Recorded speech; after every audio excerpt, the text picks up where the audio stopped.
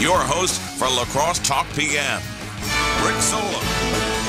All right, welcome to a Friday. It's kind of how I feel right now. As there's a line a mile long, Anthony Chergosky, to Rotary Lights. So many. I'm sure there is. I mean, people are still in the Christmas spirit, even with everything that's going on. Yeah, I think maybe more so right now. Like, we need Christmas spirit. We need Rotary Lights, and it's really nice out. It would be nice if it snowed. It would be nice if it snowed out, and then you would get the full experience of Rotary Lights during Christmas. But if it snows out, then alternate side parking begins, and I think people will get rid of alternate side parking. We'll sacrifice the lack of snow.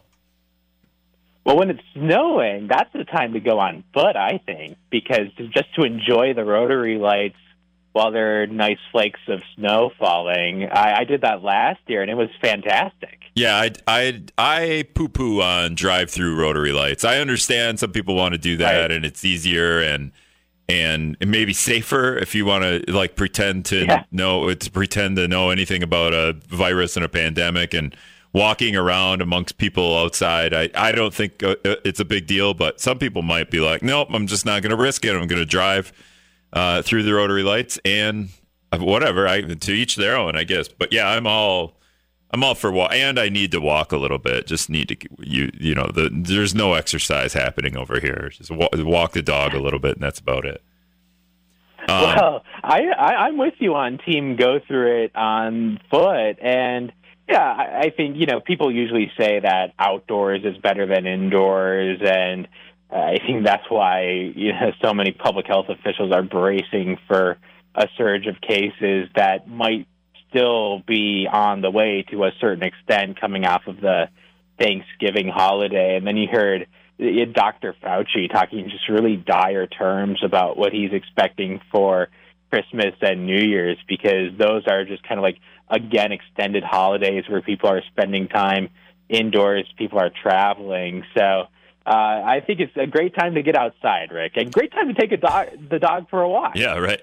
That's UW La Crosse political science professor, Dr. Anthony Chergosky. I will mention we're talking about the virus a little bit. There was one more death today from COVID in La Crosse County, and 5 more people hospitalized. That's 12 people in the last 48 hours have been hospitalized from the county, not into the county hospitals per se, but from the county. Gary Podesky is calling in. I think I'm guessing I know what Gary's going to talk about, but Gary, go ahead. You're on. You may be right, Rick. I just wanted to announce that mayoral candidate Martin Gall and myself turned in his signatures today. We turned in 346 signatures. And I'm just curious what the doctor professor thinks about the local mayoral race, and if he has any thoughts on the candidates who have announced so far. I'm just curious. I will hang up and just listen to you guys. Gary, did you see the news I broke today, Gary? Yes, I did. Okay. Yes, that's what I'm kind of curious about between your old coworker and some of the other candidates. In if the professor has any thoughts. Yeah, thanks for the call, Gary. I'll bring it up. I kind of buried that lead, I guess. But Mitch Reynolds, the former host of this show, has announced that he has filed papers. He's got to get signatures yet, but he's filed papers, so he's going to be running for mayor. That makes it. I think we're up to 4 with Jessica Olson and Martin Gall, the council president. Jessica Olson's on the council, and then Greg Solarius, who manages Sula's Casino in downtown La Crosse. And we can kind of get into this a little bit. Well, I potted Chergosky down. I hope you weren't talking, Chergosky, because I just turned your mic off. The idea that there is some I was talking about this with some coworkers today. The idea that we talk about the election and everything nationally, and we're so obsessed with a lot of that stuff. We really need to start to get to know who is running for mayor, who we're going to vote for, maybe who is running for these. There's 7 city council seats that are up for grabs And 6 of those people are leaving. They're not coming back. So there's not even incumbents in 6 of those seats. And then there's county board races every, I think, 2 years. So, as important as it is to think about what's going on nationally, even statewide, like, do you think it is more important for, say La Crosse to worry about La Crosse City Council, county board, and mayor stuff more so than state legislature and congressmen? Rick, in terms of the things that impact our day-to-day lives and in terms of quality of life issues, I would say absolutely. And the odd thing about these elections is that they do greatly impact our day-to-day lives. And yet, 2 things happen. There is low voter turnout in these elections, and voters are typically uninformed about the candidates. So it's this weird situation where, in many ways, the most important elections have the lowest levels of voter knowledge and voter engagement, which can lead to some weird outcomes sometimes. Yeah, and that's, this is probably a different discussion, but the idea that this has been floated. I asked the mayor real quick. He had like 1.5 minutes to answer. Just the idea of you have a mayor, but then you also have a city administrator just so, we get in a position like this. And I will say if Mitch was the mayor, he's a pretty smart guy. I think he'd figure it out. I don't know. Jessica Olson's been on the city council, so she kind of knows how the city government works a little bit. Martin Gall's the council president. The restaurant owner, let's say if we had a bunch of restaurant owners and people that have no idea how government works, I would be a little worried. Are you guys would you all know how government works like that? You would figure it out eventually, but the idea of having a city administrator, is that an idea that's getting more popular or less popular? Well, Rick, I think it depends on what people want from their local government. Like, do they want that elected official to be active in the day-to-day functioning of the city, in the day-to-day decisions that go into running the city? And what you raise is such an interesting question. Like, what is the right experience for a mayor? Like, to what extent does private sector experience benefit you as a mayor? To what extent does public sector experience benefit you as a mayor? I don't have great answers for that. But those are turning out to be the right questions to ask. I mean, just based on the candidate field that's emerging here in La Crosse. Yeah, and you can kind of you look at each of the I know Mitch's history a little bit better than the other candidates, but I know Jessica Olson's family runs a rental business, like a housing rental business. That's about all I know about her. So she has some experience there, which is kind of a big issue in La Crosse a lot of the times. And Martin Gall's the council president, so Martin Gall hasn't called me back or emailed me back. So we'll see if he wants to get on the show. But actually, maybe he did email me back. I think it was more of a press release type situation. But I think as we head to February, where there will likely be the thing where you all vote, where there's more than one mayor candidate, more than 3 mayor candidates, primary. There it is. We should start getting to know these candidates. But first, we're going to get to know what Brad Williams has for the news. We'll be back after this. That's what we need right now. Some snow. It's an Andy Williams Friday for UW La Crosse political science professor Anthony Chergosky. I only have 4 Andy Williams, 5 Andy Williams songs. So we'll probably get them all in. 608-785-7914 is the talk and text line. Eric will get to you in a minute. We were talking about just mayor. We were talking about local elections, and you mentioned the fact that they have the least voter turnout. And I think maybe so when the April election comes about, like the voter turnout, we would suspect for the city of La Crosse will be fairly high, will it not? Or is it, or even there, when there's a mayor on the ballot, even there, you're going to see low voter turnout? Even there, Rick, even there. And the mayoral race might give it a boost, but it just in general terms, you're still going to see pretty low participation. And like we talked about, it's a real shame that happens because of the great effect that city government has on our day-to-day lives, on our quality of life.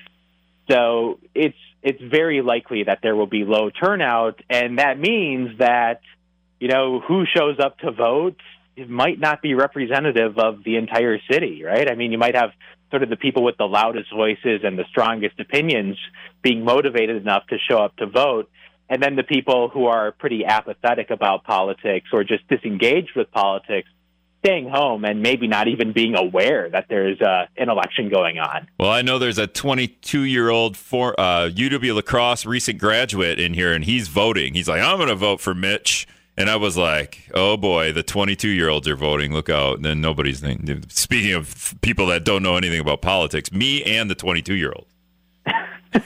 Well, no. You're a political junkie, according to Ron Kahn. According to Ron Kahn. Yeah, and maybe I am. It doesn't mean I know anything about politics. I will be the first to tell you that. When I talk about everyone else being experts in vaccines and politics and elections and all that, I am not an expert in any of that stuff. But that's why I bring you on. So, yeah, we also a little bit of news, and I think Brad broke it as well. Is Mitch Reynolds is the former host here, so we're kind of excited that he's also running for mayor. And we can see what kind of trouble we get him into when he comes on the show. I think hopefully he can come on Monday. He still actually has a job, too. But we'll go to the phones right now. Eric from Sparta's calling in. Eric, go ahead. Yeah, I think a good challenge for Mitch Reynolds would be something like Chip Dinner or Doug Farmer. Both of those guys would be excellent mayors, as my view. And sorry if I disappointed you in your whatever it is next. Yeah, thanks. Why is that disappointing? I don't. And you're not next to me, but yeah, I understand. This is radio. I could say that you're on the phone, I suppose. Doug Farmer, I think Doug Farmer is the one that lost to Mayor Cabot in 2013. We're never going to see Chergosky. We're never going to see an unopposed race ever again, are we? Like Ron Kine ran unopposed a couple of terms ago. The mayor ran unopposed last time. I mean, that's maybe for city council, but that seems ridiculous now in this day and age. Yeah, Rick, and I think unopposed elections are a terrible, terrible thing because the incumbent has to be held accountable. There has to be a challenger to point out the reasons why the incumbent maybe shouldn't get reelected. And if it's this open seat like we have right now in La Crosse, there has to be different ideas and different visions presented, and people have to have the opportunity to choose between those different visions. And Rick, that's why I'm hoping that this election does clarify the differences between these candidates. Because one thing I've noticed in local elections is it's sometimes difficult to tell just where candidates differ from one another.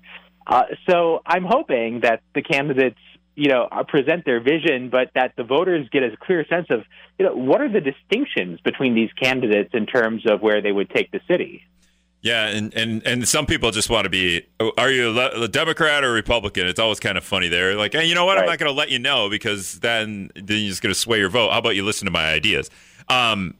Nick asked a pretty good question, and you'll have an answer for this. If you had a city administrator, Chergosky, what is the mayor for? Just photo ops, or why even have a mayor?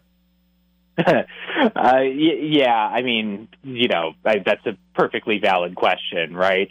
I mean, yeah, and that's kind of like the situation that many cities have and many local areas have, where the mayor is essentially a symbolic role or just has sort of like ceremonial functions. So, yeah, I mean, what would the role of the mayor be with the city administrator? I don't exactly know. But that is a relevant question for people to ask because, do we want a city administrator running the show or do you want an elected official running the show? I think there are pros and cons to both. But, yeah, I mean, you would basically be relegating the mayor to kind of more of just a ceremonial and symbolic role. There's a dog in Cormorant, Minnesota. It's a Great Pyrenees. Named Duke, a 9-year-old dog. However old the story is, I don't think it's 2016. The dog Duke was the mayor of the town. So that I feel like if you had the dog Duke, the mayor of your town, city administrator, very necessary.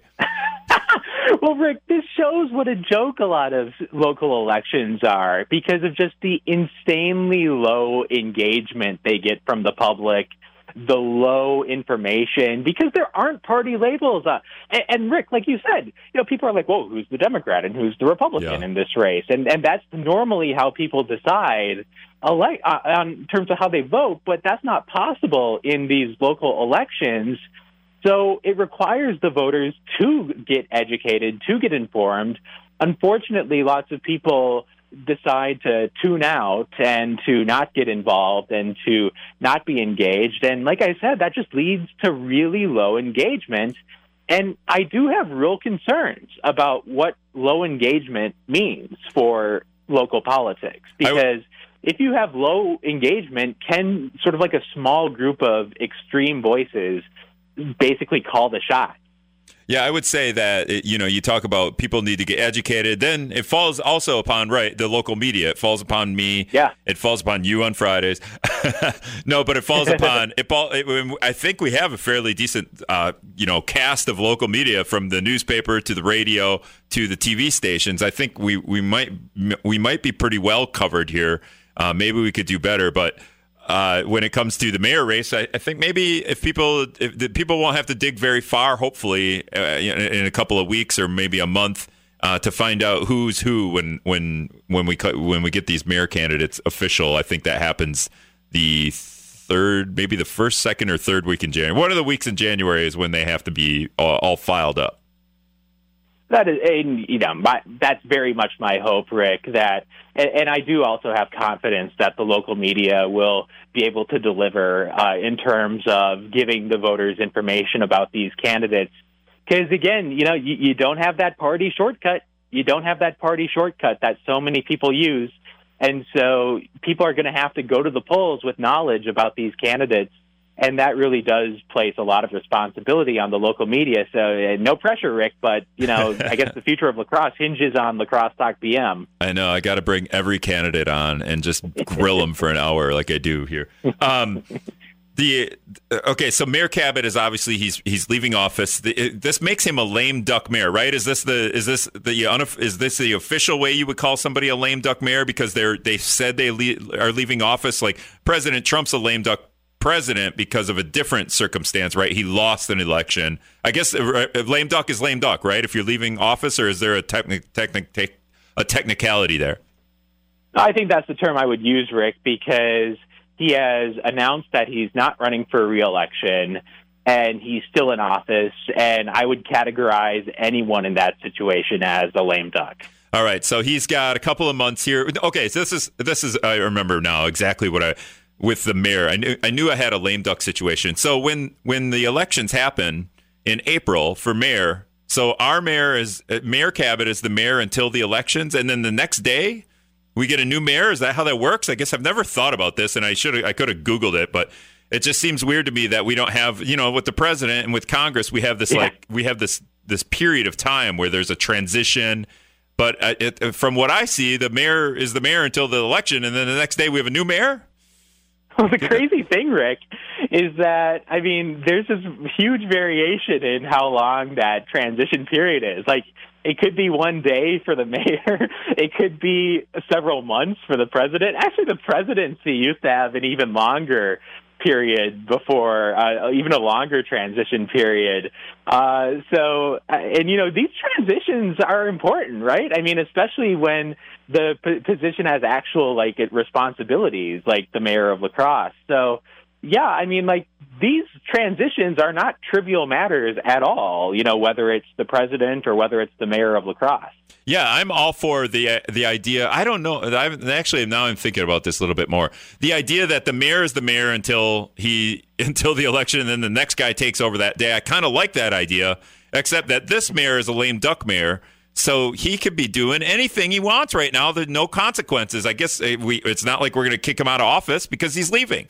So, if he wants to put blue babies all over the city like those herons are all over if he wants to have an army of blue babies, I brought that up with him on Monday. I'm like, just do it, Mayor, and there's no consequences.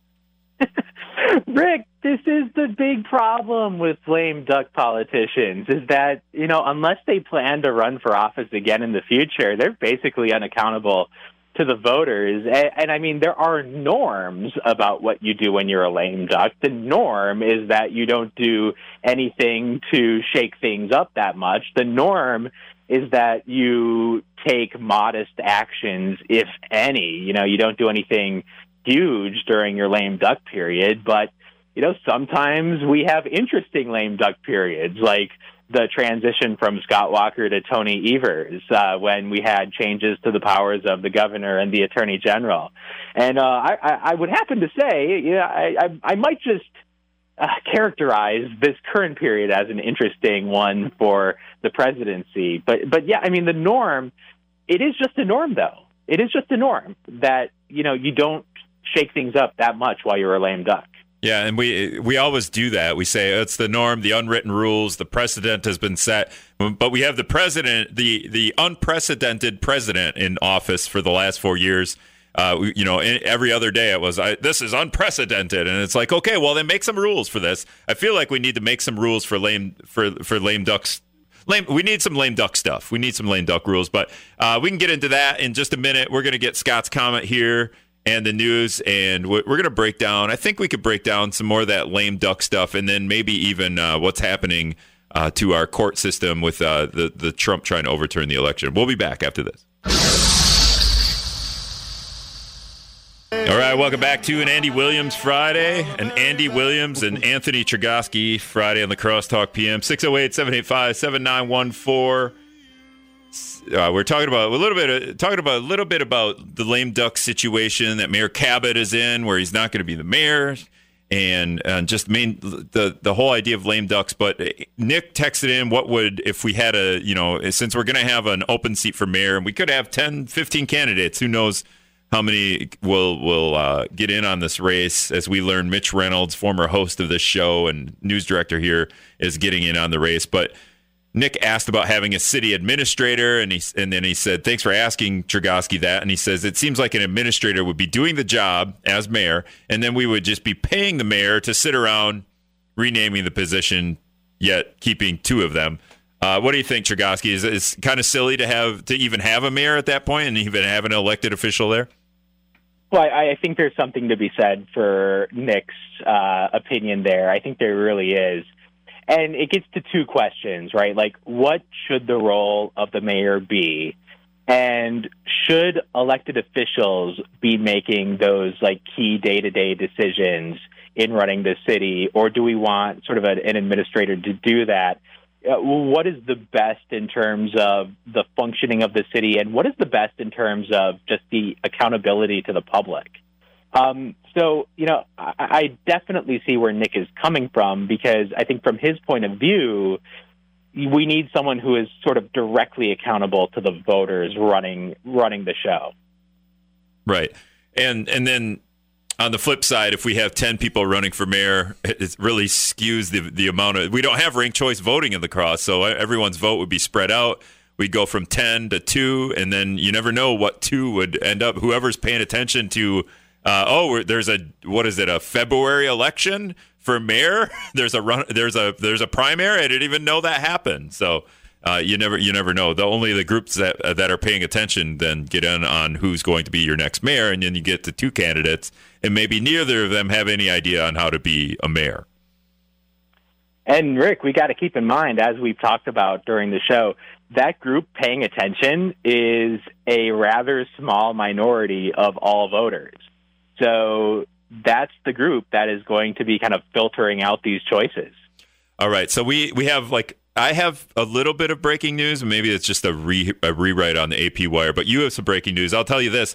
Congress averts shutdown, buys time for more COVID talks. You probably knew this, but the government was going to shut down. Unbelievable. They got together and figured out how to keep the government running. I can't believe it. They finally came together in, a bipartisan manner to keep themselves afloat.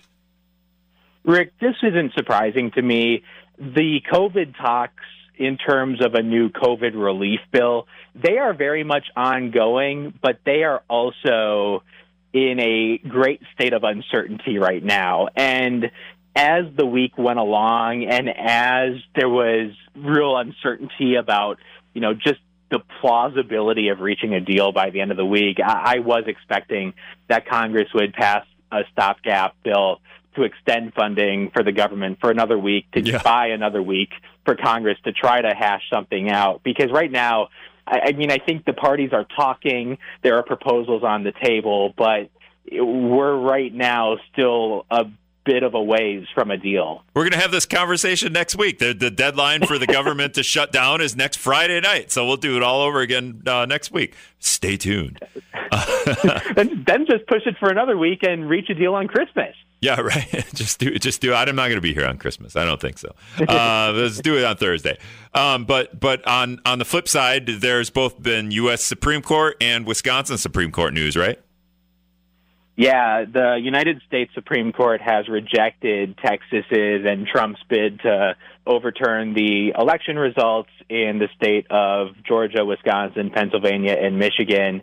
This was the big one that Donald Trump was talking about. He was urging, and has been urging for a number of days, for the U.S. Supreme Court to take this case that has been filed by Texas and has been supported by a number of House Republicans, like Jim Hagedorn across the border, and just the significant majority of House Republicans were on board with this particular challenge to the election outcomes in key states that Biden won: Georgia, Wisconsin, Pennsylvania, and Michigan.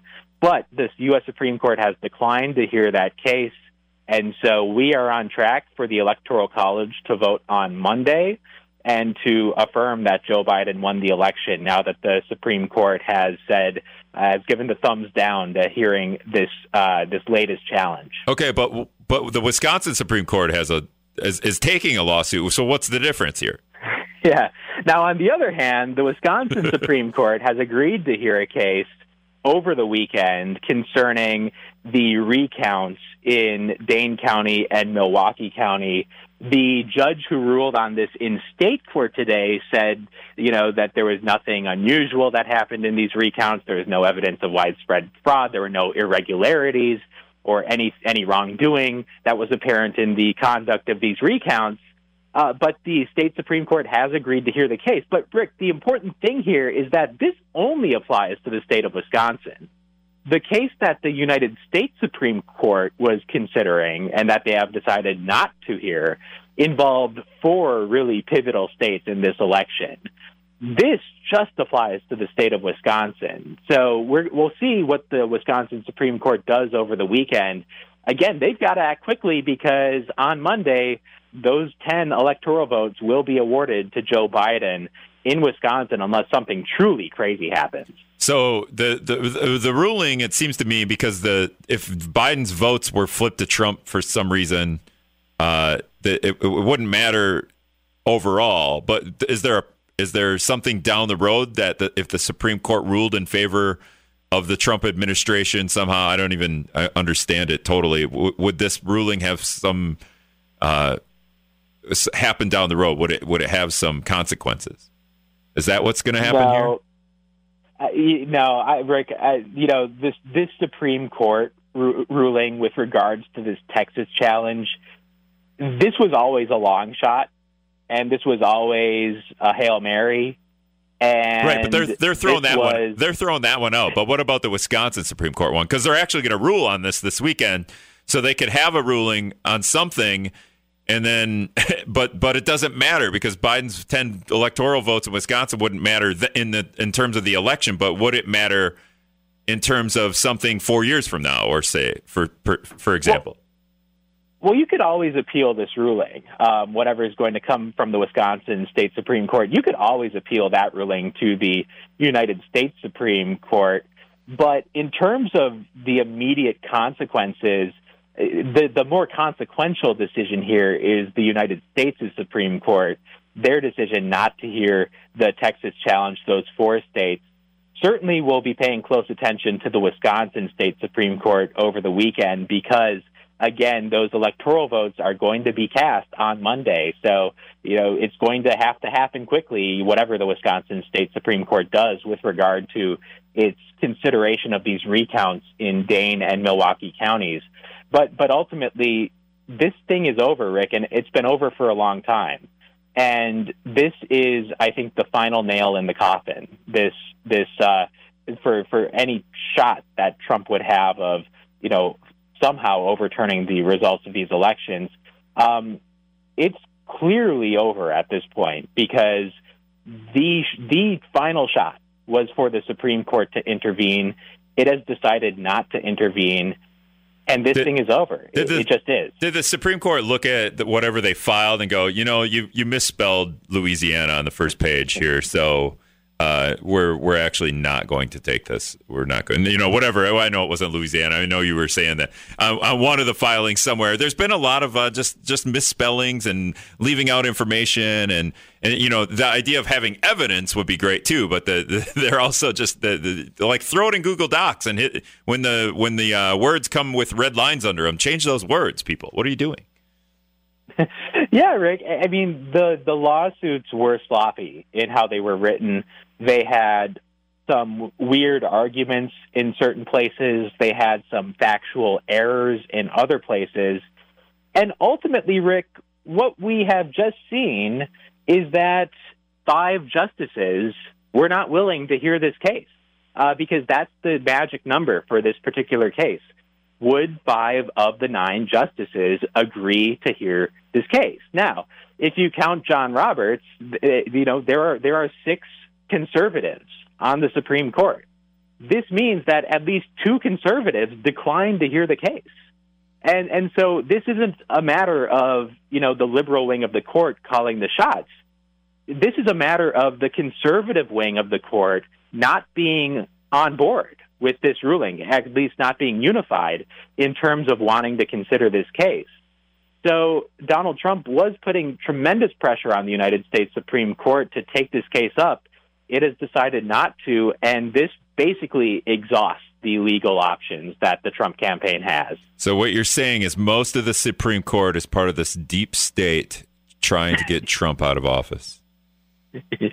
Well, yeah, I mean, because it took conservative votes to deny this hearing, right? I mean, like if all the conservatives on the Supreme Court had been unified in wanting to take this case, they could have taken this case. So here's the text. Declined to do so. Here's the text. Like, you explain this to me then. What is this thinking? Libertarian guy. Final nail in the country's coffin. You say it was the final nail in the coffin of these cases. Well, the final nail in the country's coffin. Where is he getting this? Like, what's the conspiracy here?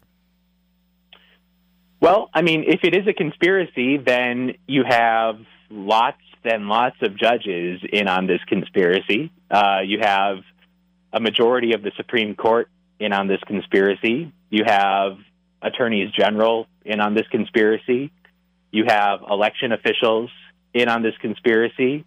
You have the people who were conducting the recounts in on this conspiracy. You have thousands of people in on this conspiracy if there was a conspiracy to steal this election.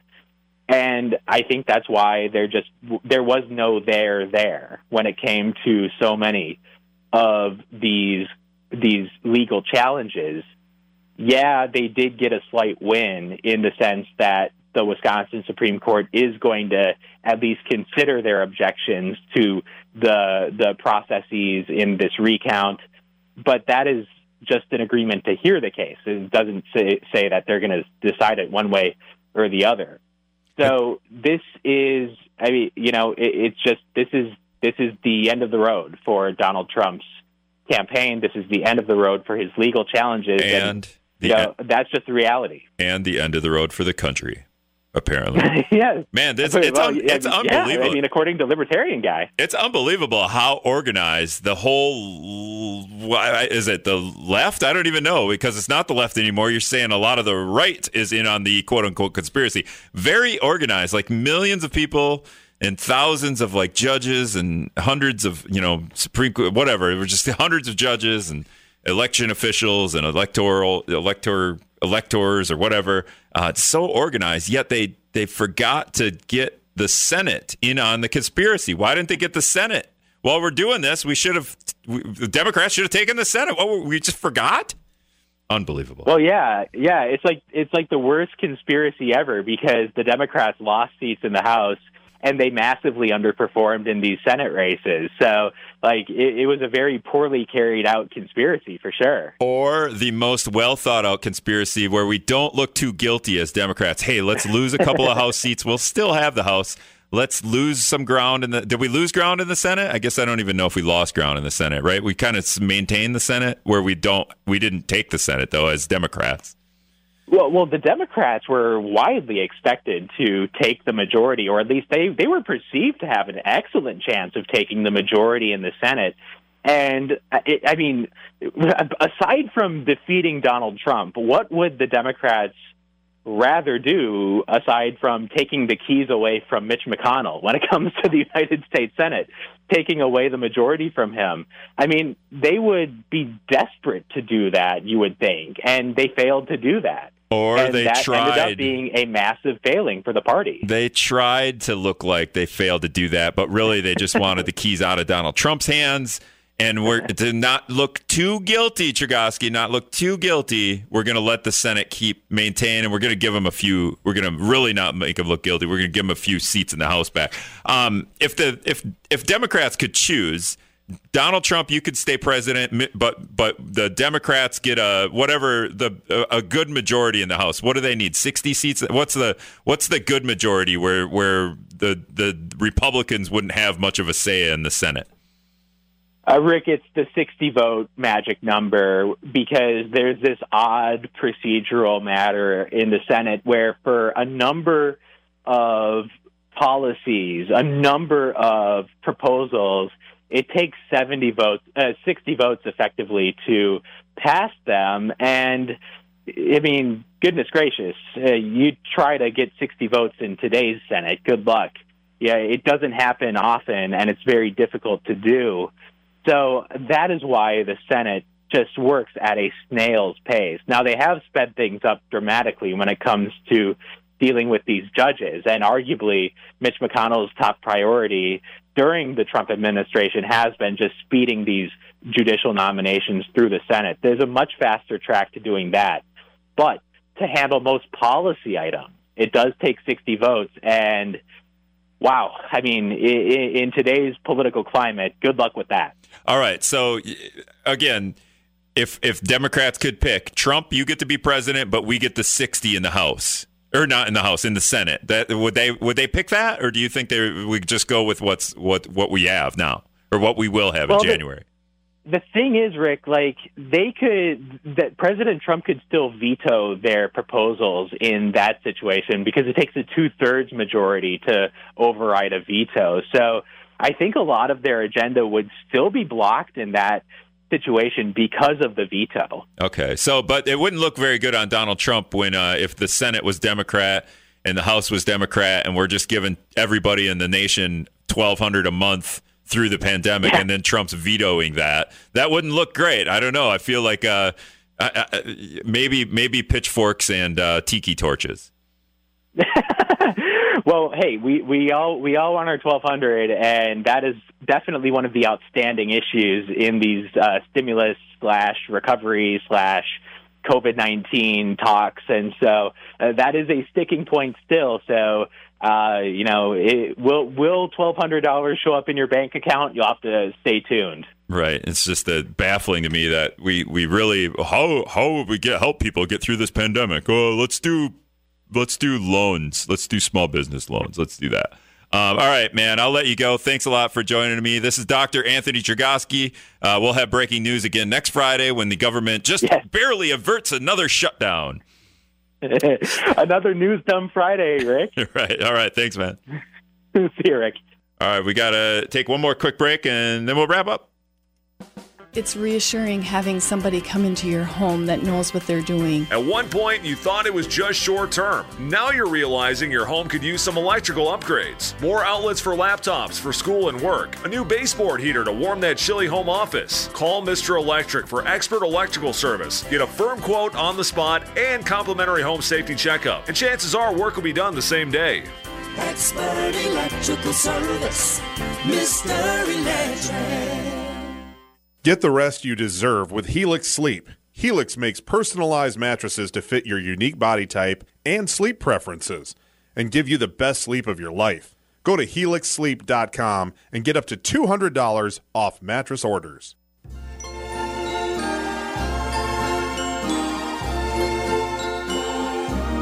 To the bottom of the barrel on Andy Williams, even though Anthony Chagosky's gone. This is too slow for a Friday. Not into super slow Christmas songs right now.